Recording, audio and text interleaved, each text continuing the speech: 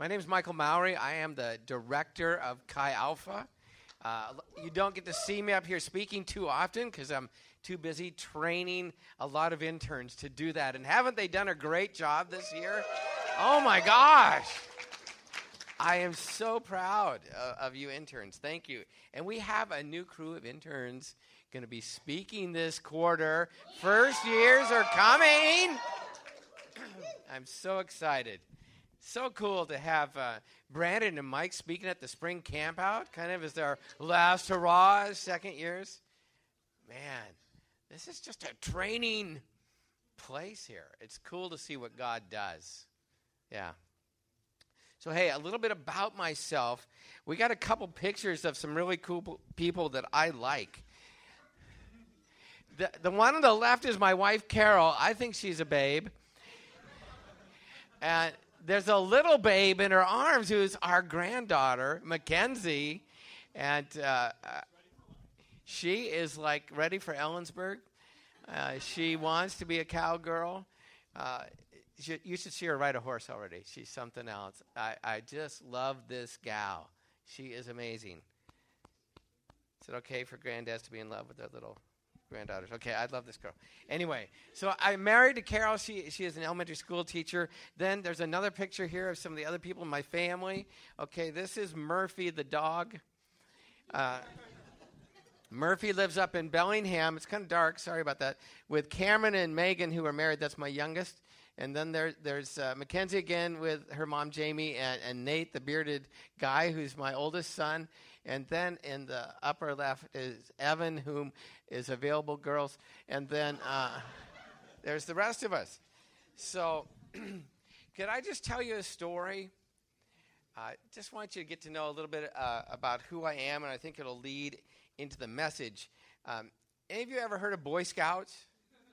Okay, this was like Boy Scouts in the olden days, okay? You know, where we actually went out into the dirt, you know, and tied knots and stuff like that.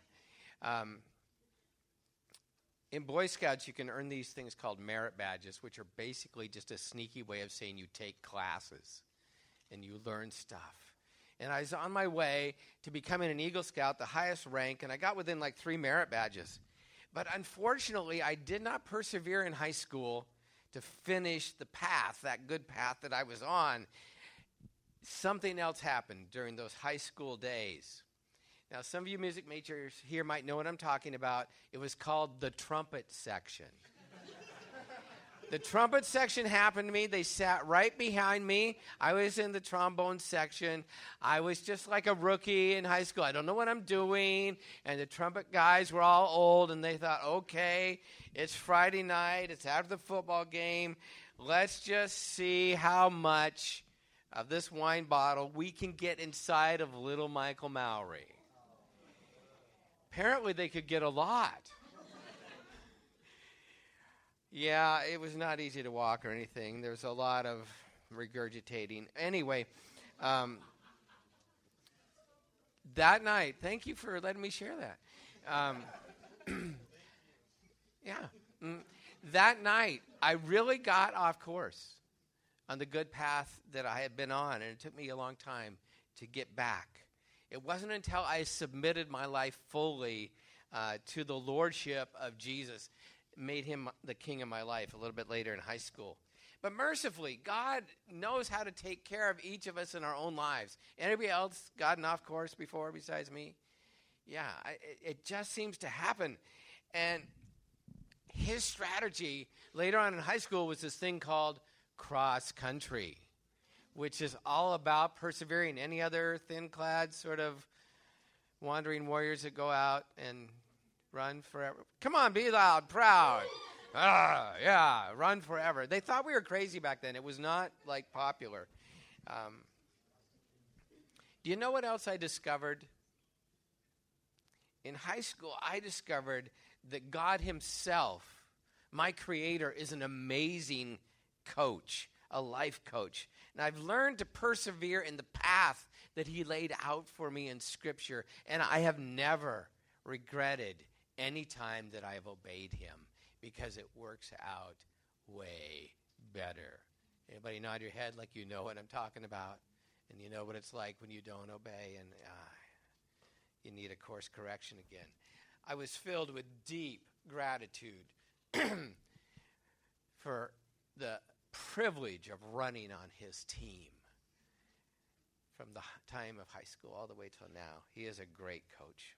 Tonight we're going to start a quarter-long series on the book of Matthew. Do we have like a Matthew slide? Look, isn't Amanda something? Look, there's Matthew. This is our series. We're calling it Matthew.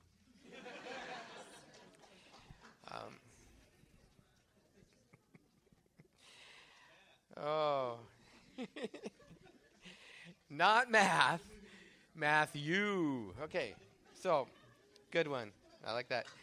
Quarter-long series on Matthew and the earth-changing message of the kingdom of God. So kind of the subtext is Matthew, the kingdom of heaven, actually, in Matthew's translation. From winter quarter study, remember that? We were in a study called Genesis. We have really original series names around here. We just go right to the Bible, we borrow. And boom, there it is. From winter quarter study, we know that God had an original great commission for all of humanity to do. And what was it? It's found in Genesis 1, 26 through 28. So you're going to turn there. We're going to just get this right into all of our heads, because that's all we talk about around here is these couple of verses, right? What's it say? Turn there. It's right on the first page. Genesis 1, 26 through 28. Then God said, let us make mankind in our image.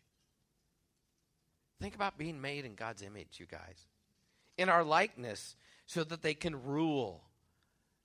To be in the likeness of God is to share in ruling. He made us to be that way. Is that amazing? Then God said, let us make mankind in our image and our likeness so that they may rule over the fish in the sea, the birds of the sky, over the livestock, and over all the wild animals, and over all the creatures that move along the ground. So God created mankind, humankind, in his own image. In the image of God, he created them. Male and female, he created them. God blessed them, said to them, be fruitful, increase in number, fill the earth, and subdue it.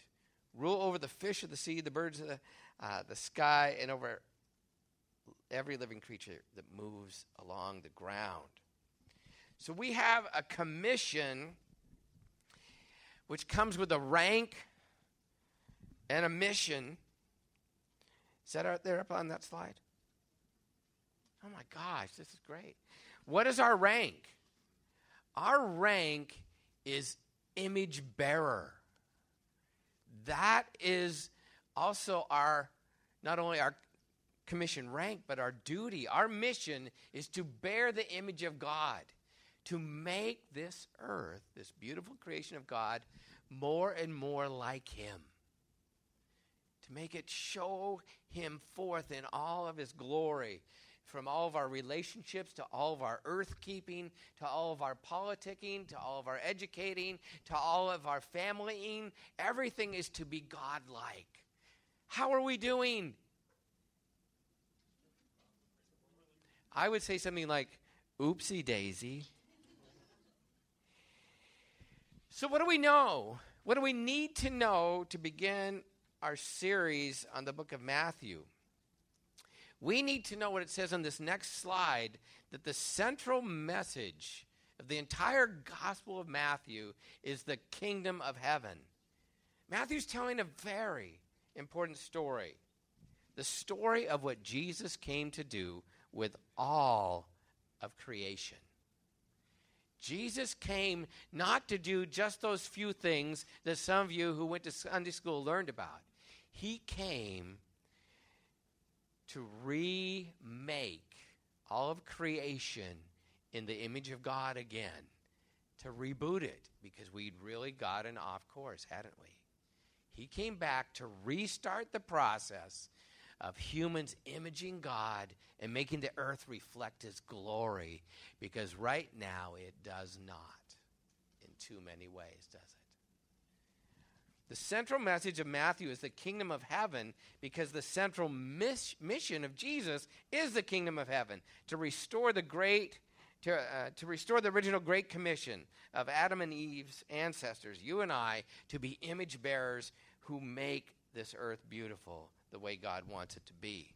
The kingdom of heaven is used in Matthew because of its Jewish audience and the reverence for the name of God. Remember the 10 Commandments back in Exodus 20 and Deuteronomy 5? One of them was, yes. We'll get to that. Good. Yeah, stop murdering. That's good.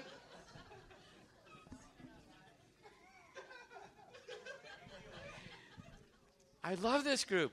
Don't misuse the name of God. Okay, so God's people, the Jewish people, were so reverential of the name of God, they would not even say his personal name. And so that is why Matthew, our author, writing to a bunch of Jewish people, doesn't say kingdom of God. He wants to show respect. And he says kingdom of heaven. Heaven is like what would it be? Like a euphemism for God.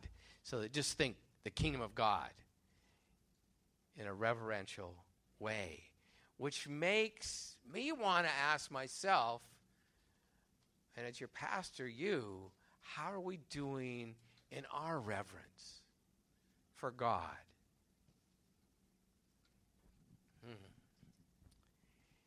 32 times the kingdom of heaven is used in Matthew.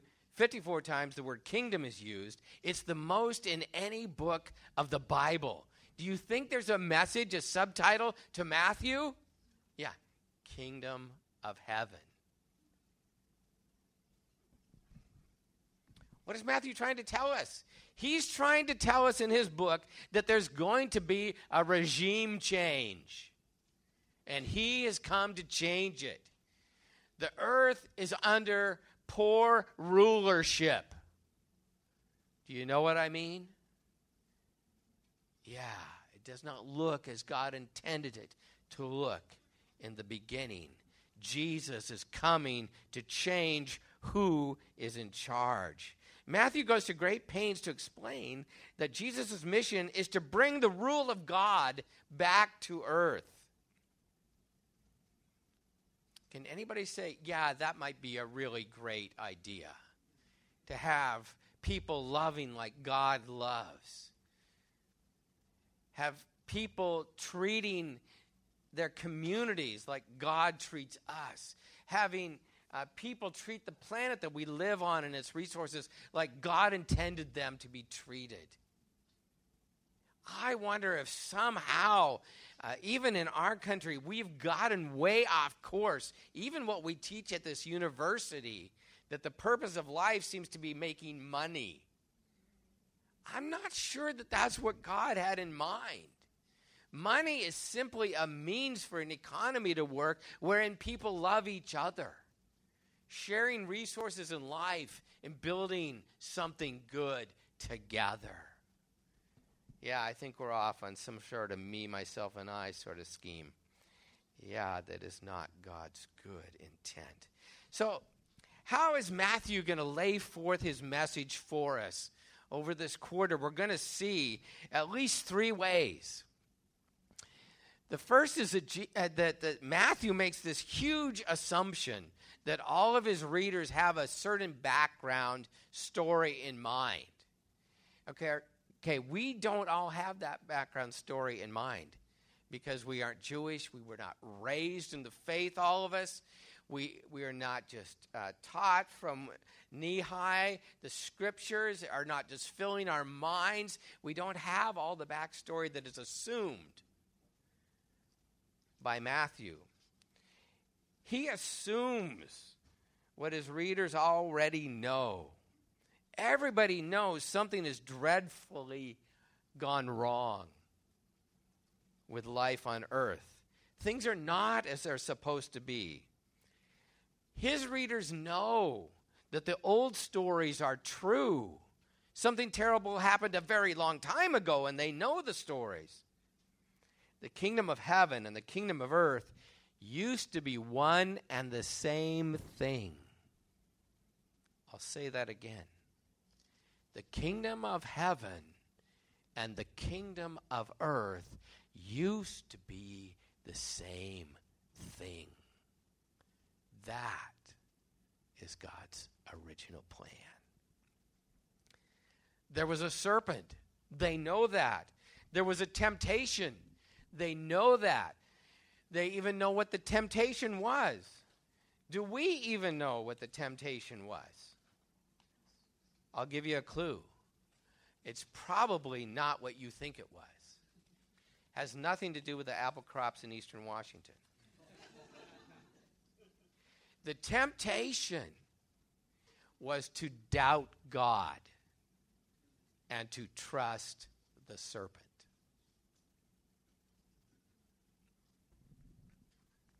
Anyone besides me ever wondered if God could be trusted?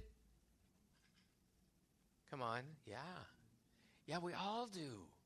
Where does that nudge, where does that thought come from? It comes from the serpent who really does exist.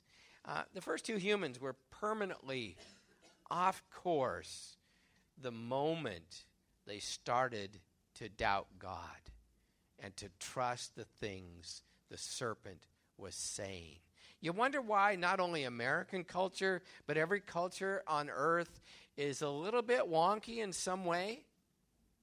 All you have to do is look at your flat screen and see the news. All you got to do is read or hear what's happening. And you say, man, this is really not good. I'm going to just go play a video game. I know how we cope with all that stuff. It's too harsh. Yeah. The first two humans were permanently off course once they started trusting the serpent. They didn't persevere in the truth of their good relationship with their Creator. Yeah. Okay, so that's the assumption. What's the hope?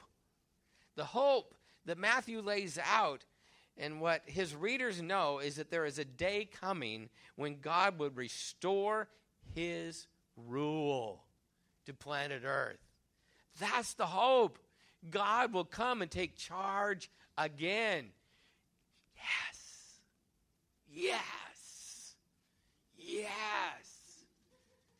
This is a longing in my heart. I've lived multiple times longer than you. It doesn't get any better on earth. Things aren't improving, dear ones.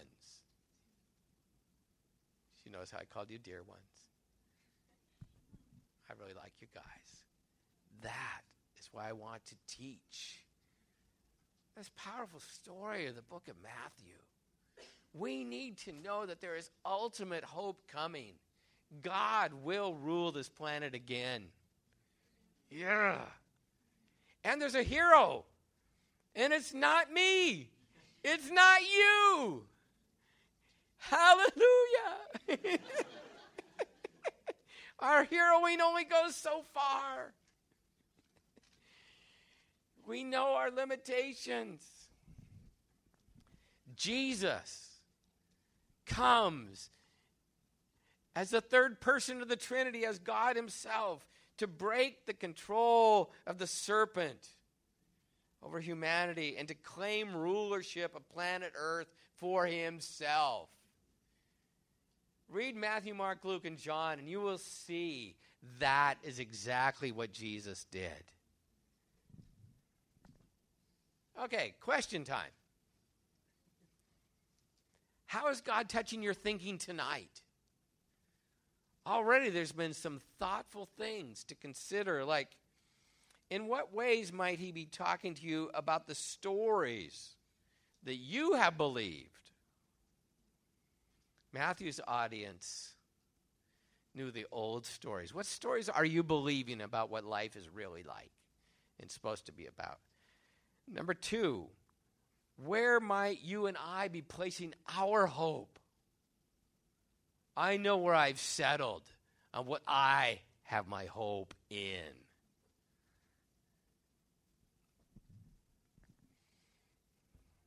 Thirdly, who do we claim as our hero or heroes?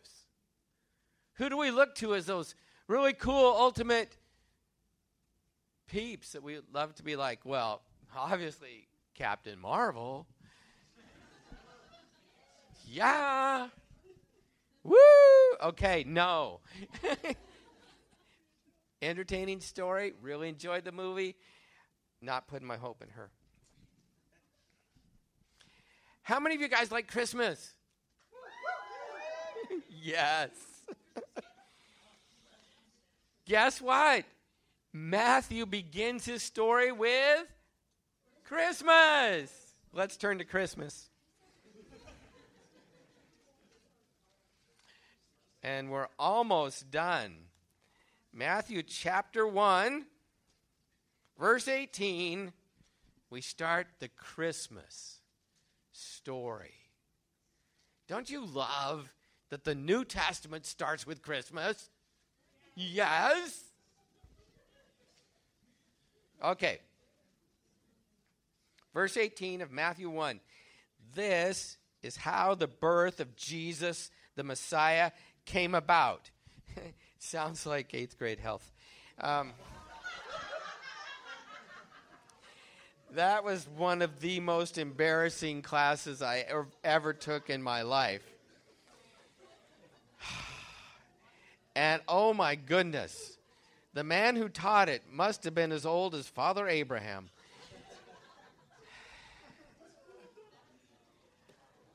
Okay, I'm just having a little panic thinking about that. Okay.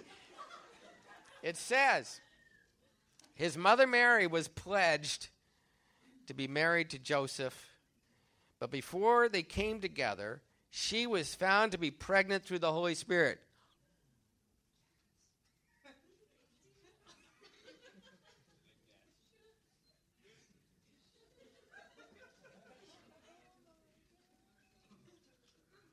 Wow.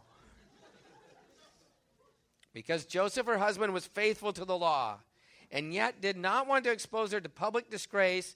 Hint, hint, he loved her. He had in mind to divorce her quietly. But after he had considered this, an angel of the Lord appeared to him. Yes. What's that little girl's name in the Christmas? Yes, somebody's. Yes. Miracle on. What's her name? No.